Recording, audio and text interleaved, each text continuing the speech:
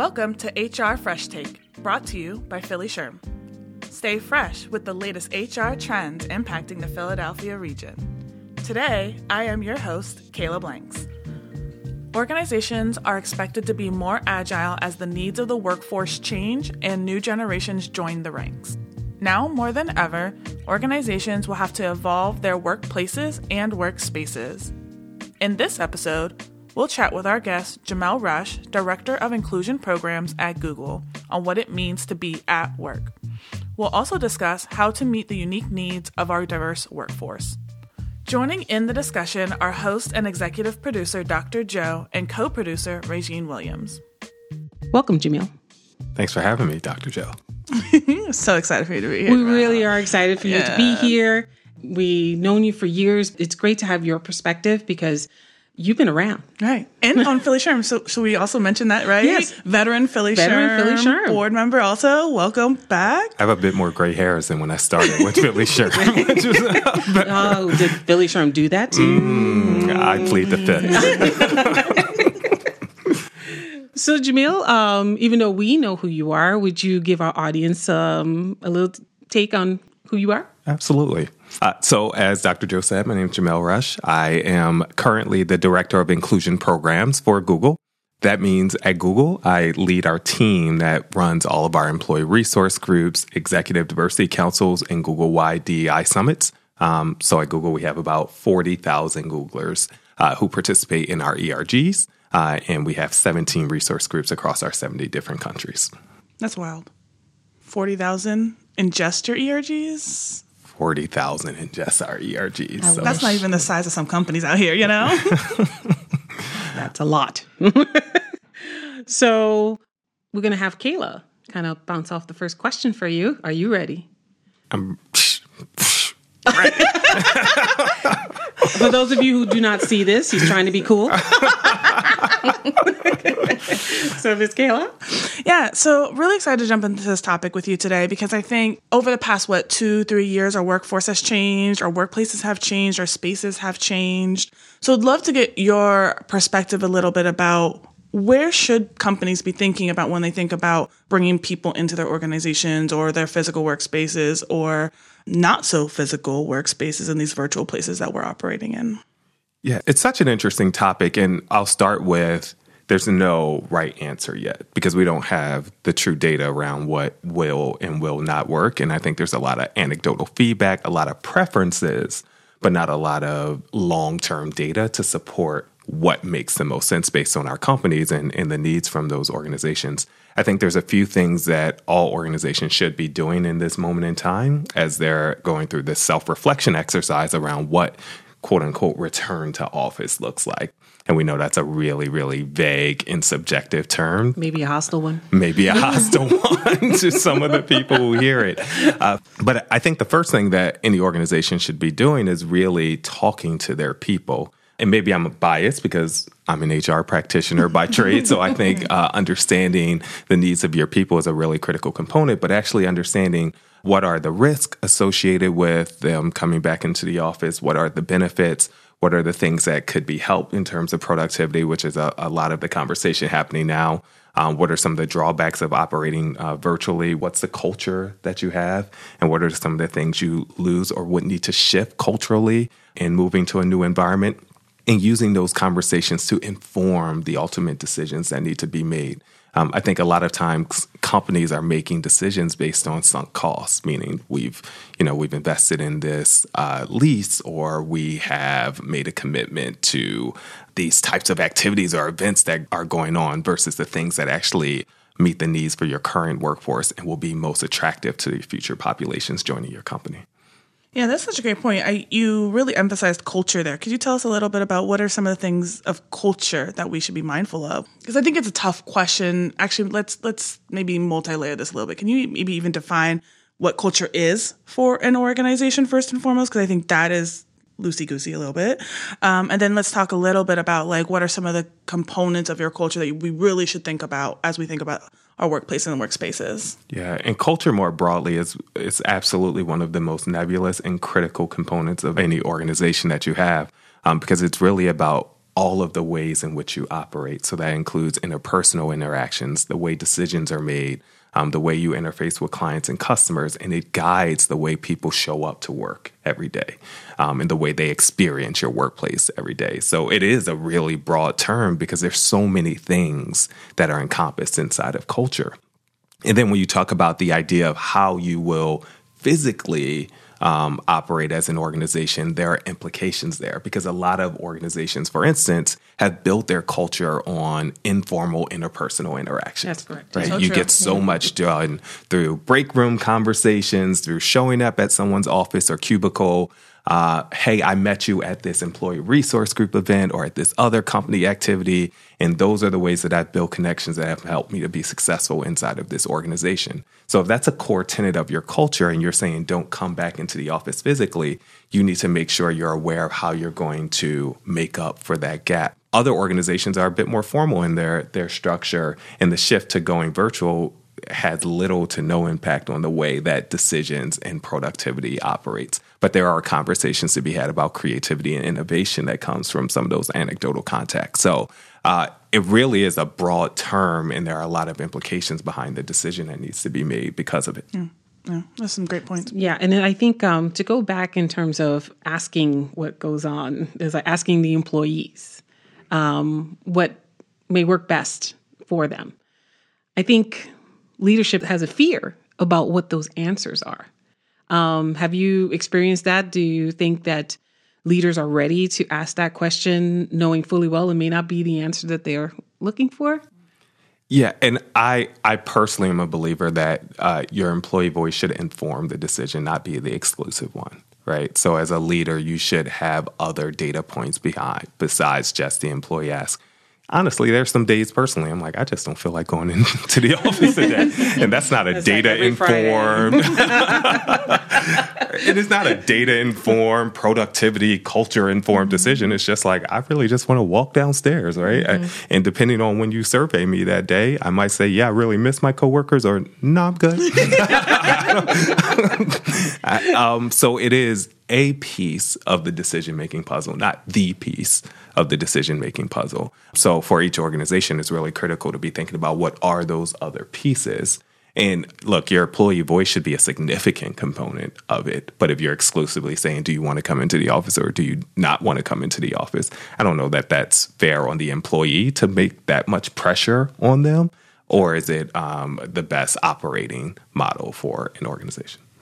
Yeah, I'd love to even unpack the employee voice a little bit more because sometimes one employee's voice can be so loud that it then dictates the policy and the procedures, right? Especially in the space that you operate in diversity, equity, inclusion. How do we start to, I guess, capture, acknowledge, recognize, amplify voices that we are not always hearing, maybe, that we're not always able to just get off right from the bat because they may not be the loudest speaker in the room or maybe the majority in the room. Yeah. And Kayla and I know each other, so we've worked together a long time because I think there is loudness of voice, but then there are other implications around representation of groups, power within an organization, and broader societal factors around how decisions get made across different community sectors that are really important here. Within the DEI space, one of the big conversations I've had in other organizations is around how returning to the office during the pandemic impacted those who were immunocompromised, right? So that's a big data point around how companies need to make those decisions and drive different ways of accessing work for those who have to worry about their health and their life or death situation of coming into an office. And if you're not thinking about this with a lens around diversity, equity, inclusion, and hearing from those groups that are traditionally underrepresented inside the workplace, you often will be driven by those who have the most power, influence, and access. And unfortunately, within the context of corporate America, that tends to be groups from very specific populations. And just to clarify, I think the outsized pressure we put on employees is when we say you have to make the decision and then you suffer the consequences of that decision. Right? Well, you said you didn't want to come to the office anyway. Don't complain that you're not connected to your workplace, right? That's not fair because we know as leaders and especially as HR practitioners, we should be doing the work around what's the implication behind this decision, and how do we use employee voice to inform that. And I don't know that it needs to be super complicated. In one of my past organizations, we just did an anonymous survey out to the workforce and said, like, hey, here are some options around return to office.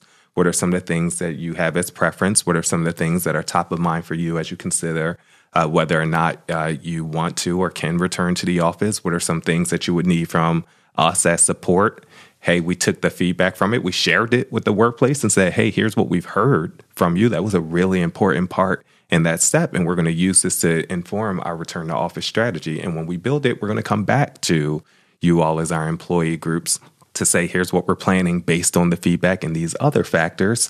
Give us feedback on the ultimate decision. So how are you keeping them close throughout the process so that they feel like it's a decision made in connection and conjunction with them versus a decision made for them based on the preferences of leaders?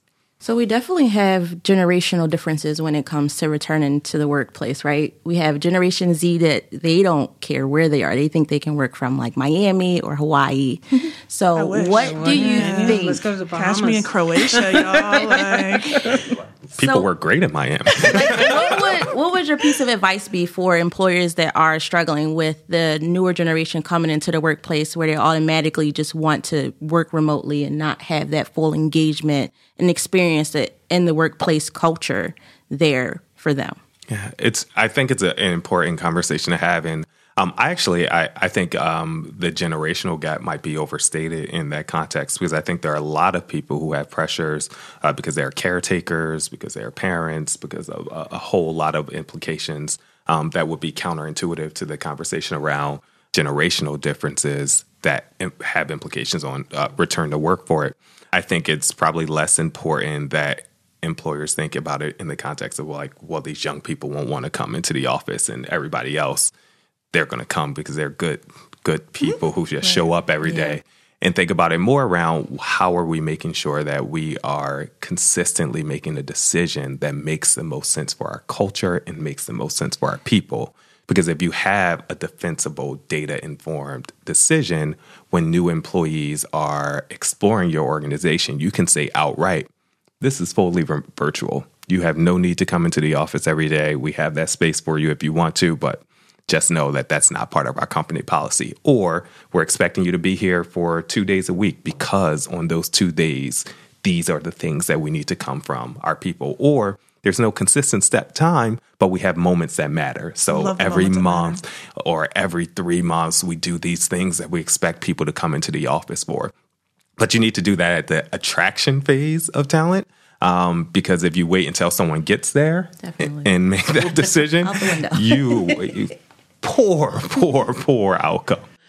What are the needs that either like prevent or will promote someone coming into the office? Like, you don't want to pay a heating bill, but someone doesn't want to pay for gas, maybe has a difficult commute. So it's almost like you have to ask these questions, and there's no way not to be personal about it. And how do we navigate that?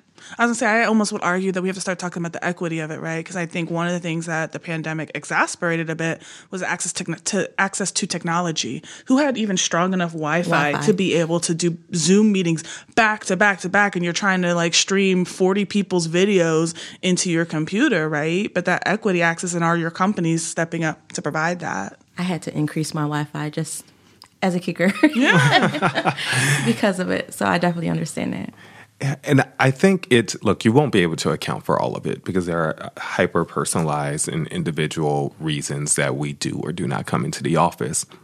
That's why I think it's important to make sure decisions are made in conjunction with your people instead of for your people. Because if people feel like they've been heard, that they've consistently been brought along the journey, and that they know that their feedback was used in the ultimate decision-making process, they're much more forgiving of those individual pieces of it, of like, yeah, they didn't account for my hour-and-a-half commute, but I know they listened to me, and here's what they did. Instead of doing 5 days a week, they did 2 days a week in the office, or they made it on the least traffic days, or they made hours flexible. So you can account for some of those things in the overarching strategy if you're consistent about bringing them along the way. And I don't want to let Kayla's comment pass about equity in the process. And you can't let those who have been most marginalized have the smallest voice in the conversation, or you're going to create a culture that centers one identity and one perspective and will continuously alienate those from underrepresented communities. I think it's almost, I agree in terms of equity, but also kind of recognizing that in the equity lens under COVID, we were all in the same storm, but we were not in the same boat. I love that analogy. Definitely. And we were, some even didn't have a boat, and which may be our most marginalized, and recognizing that the needs were exacerbated during the pandemic. And in some cases, we still have some of those issues. But even the organization realizing, not everybody got through this the same way. And how do we recognize that and validate that? Mm-hmm. I'll tell you what I love about the Philly SHRM podcast is that it's like church and we have some validation going on with that. I was going to snap. I hope the audience is doing this with us. We are now raising the roof and giving snaps. Cool HR folks. Yes. We don't get to be cool all the time. And we're the ones that are actually making the decisions sometimes that leadership is afraid to even talk about, and where we have to actually have these conversations. Yeah. So it's good for us to be here, and hopefully our listeners are getting some value in terms of you're not alone in this discussion. And hopefully if you're a part of Philly SHRM, we all rally with you. Yeah. I mean, HR has a lot of power, and I think sometimes we forget. I know the business leaders are making final decisions on things, but we can be major influencers in a lot of this work, and we are the voice of employees. Sometimes it's our job to amplify those for our leaders, right, and making sure. So y'all listening, y'all have power too. Yes. So I think in terms of defining what the workplace is, there's going to be some challenges in terms of, we kind of know what we can control in the office. Mm-hmm. Are we looking at leaders that are worried about losing control because, one, there could be liability issues and someone working from their home, even though we had to do that during the pandemic because everything shut down, but now that everything's opening up, is it necessary anymore? Do they want to kind of reduce liability of people working in the home and not having a regulated space? So what do you think are the fears that are coming from leadership? I do think it's exactly that, Dr. Joe, I can see you, and I know what you're doing when you're in the office. When you're at home, it is different, and I can't. And for many of us and many of our leaders, we just grew up managing in a very specific way, right? Which included a lot of oversight and insight into what our people are doing.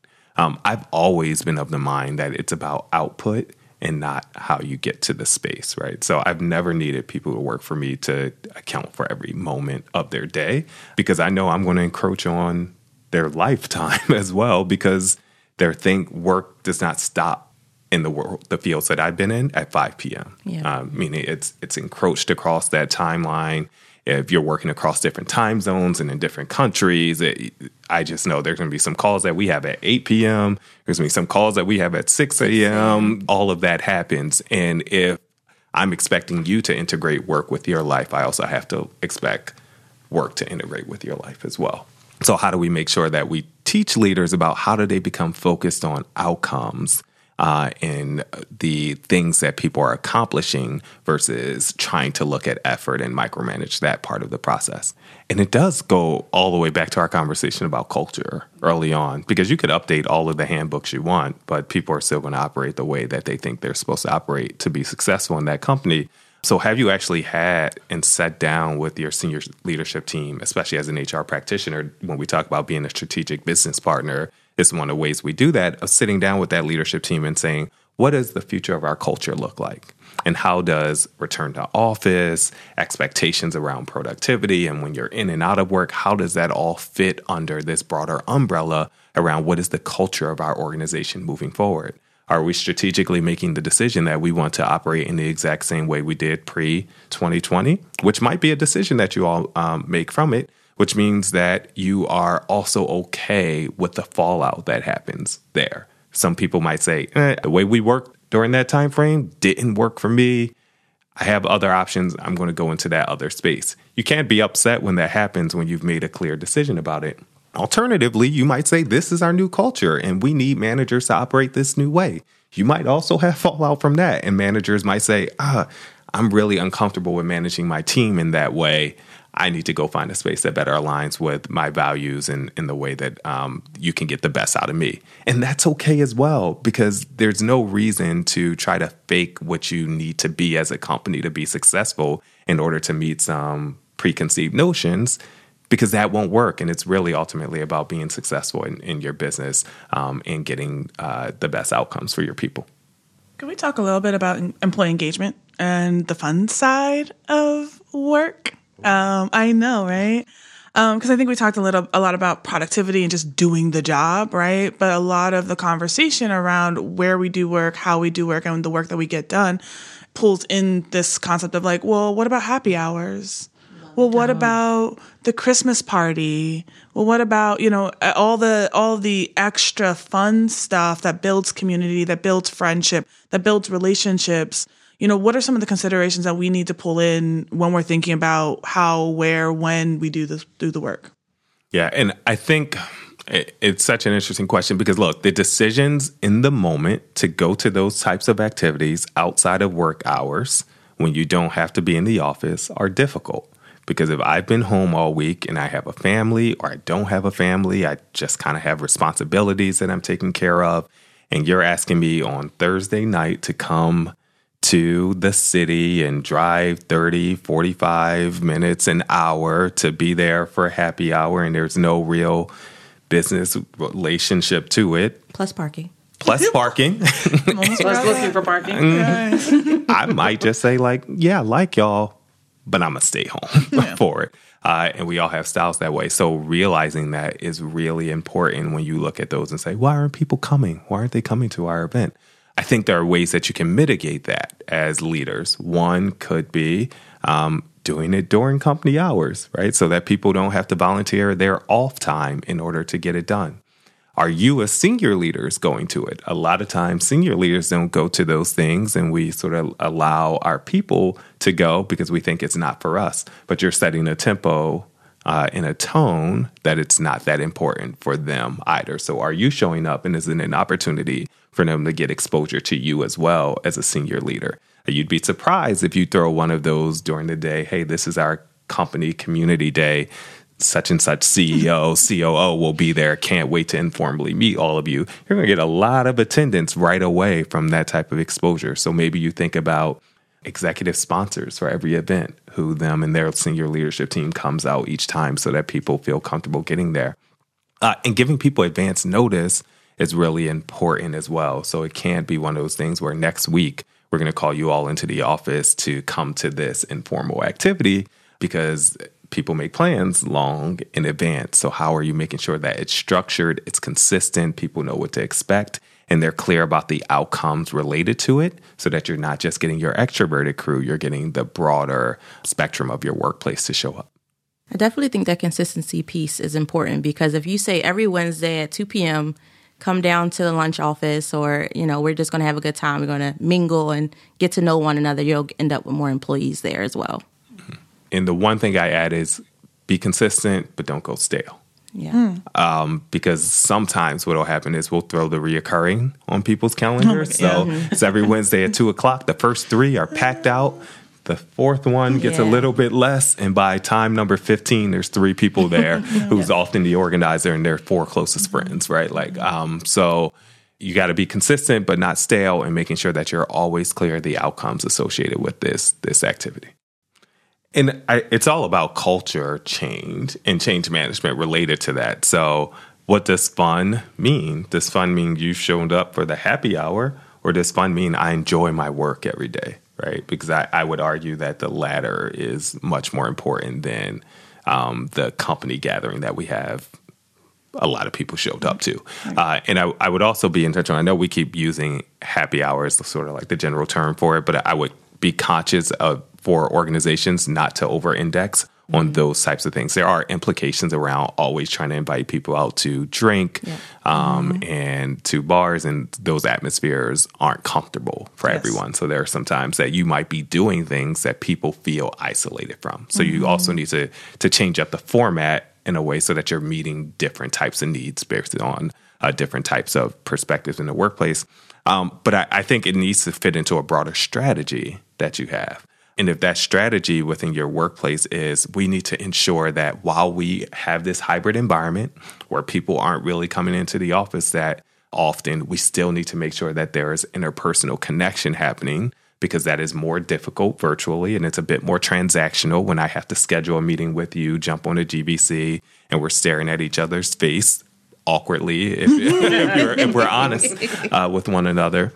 It's just harder to make those like side friendships and in that way. And if you're saying it is really important for our culture to have connection informally because it helps us to drive outcomes down the line, and here's how we can point to how it's been successful for us in the past, and these gatherings that we're doing are a strategy for us to help facilitate those connections. You can be that frank with your employees. There's no reason for that to be a secret. And to have your leaders come out and say, here's where we're going, right? Mm-hmm. This is what we're headed to from a workplace standpoint. These are the tenets of the way we've operated historically that we want to keep. And here are some of the strategies that we're going to be implementing in order to get there. There will be these company gatherings that will be happening. There will be mentoring programs. There's going to be this. What are the strategies that you're going to be deploying in order to make sure that you're driving the outcomes that you've articulated? Yeah, what I'm really appreciating right now is it's making me think about fun, right? And in this context, because I'm thinking like, okay, I think the running meme or joke is like mandatory fun, right? So it's really making me consider like, oh, was that company picnic actually fun for people? Or was it just an excuse for them to get away from their desk and it was like sanctioned time away from the desk, right? So it's really making me think about like, okay, well, what does fun look like for me? And showing up just to show face, is that getting that ROI for the company, right? Is that really fostering connection? Because if your employees are coming down to the company picnic or whatever, and they're still sitting in those little siloed groups of the people that they've always sat with or talked to, I don't know if it's really fostering that connection that people are looking for.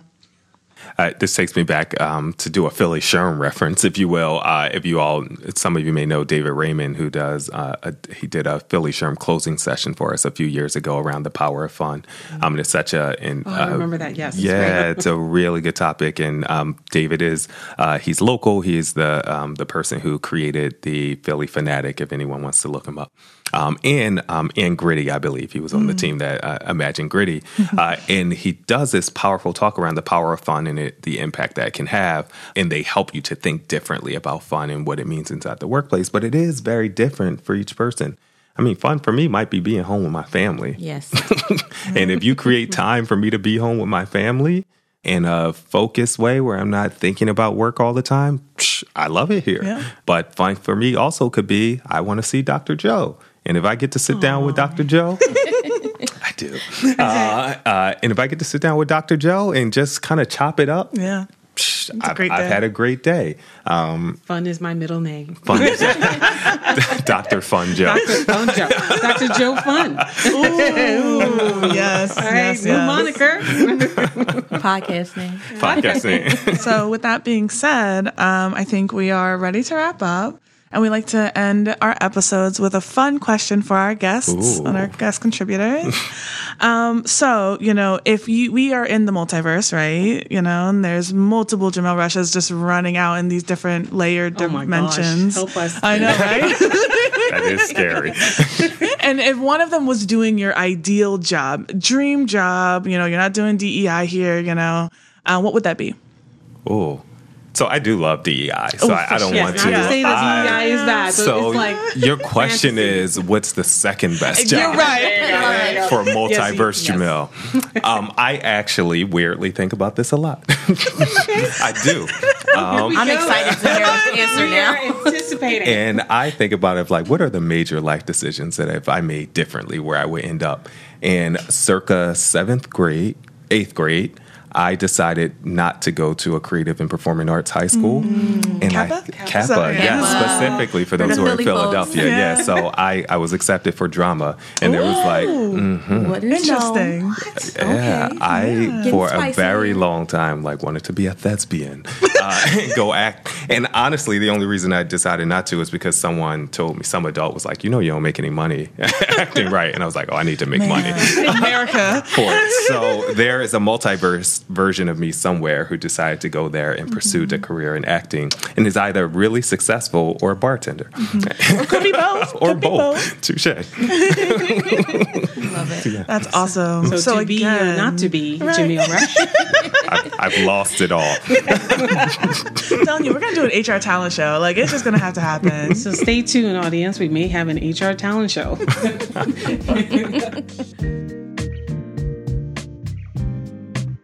We hope you got some ideas for yourself and your organizations. Kayla, did you know that members of Philly SHRM get exclusive podcast content? That's right. They can get it through the member portal at phillyshrm.org. But what if you're not a member, Dr. Joe? Not a problem. They can visit our website at phillyshrm.org/membership to get more information and to sign up. Also, folks can connect with us on social media like Instagram and LinkedIn with our handle @PhillySHRM or by searching #PhillySHRM. Well, with that, thanks for joining us. This is HR Fresh Take.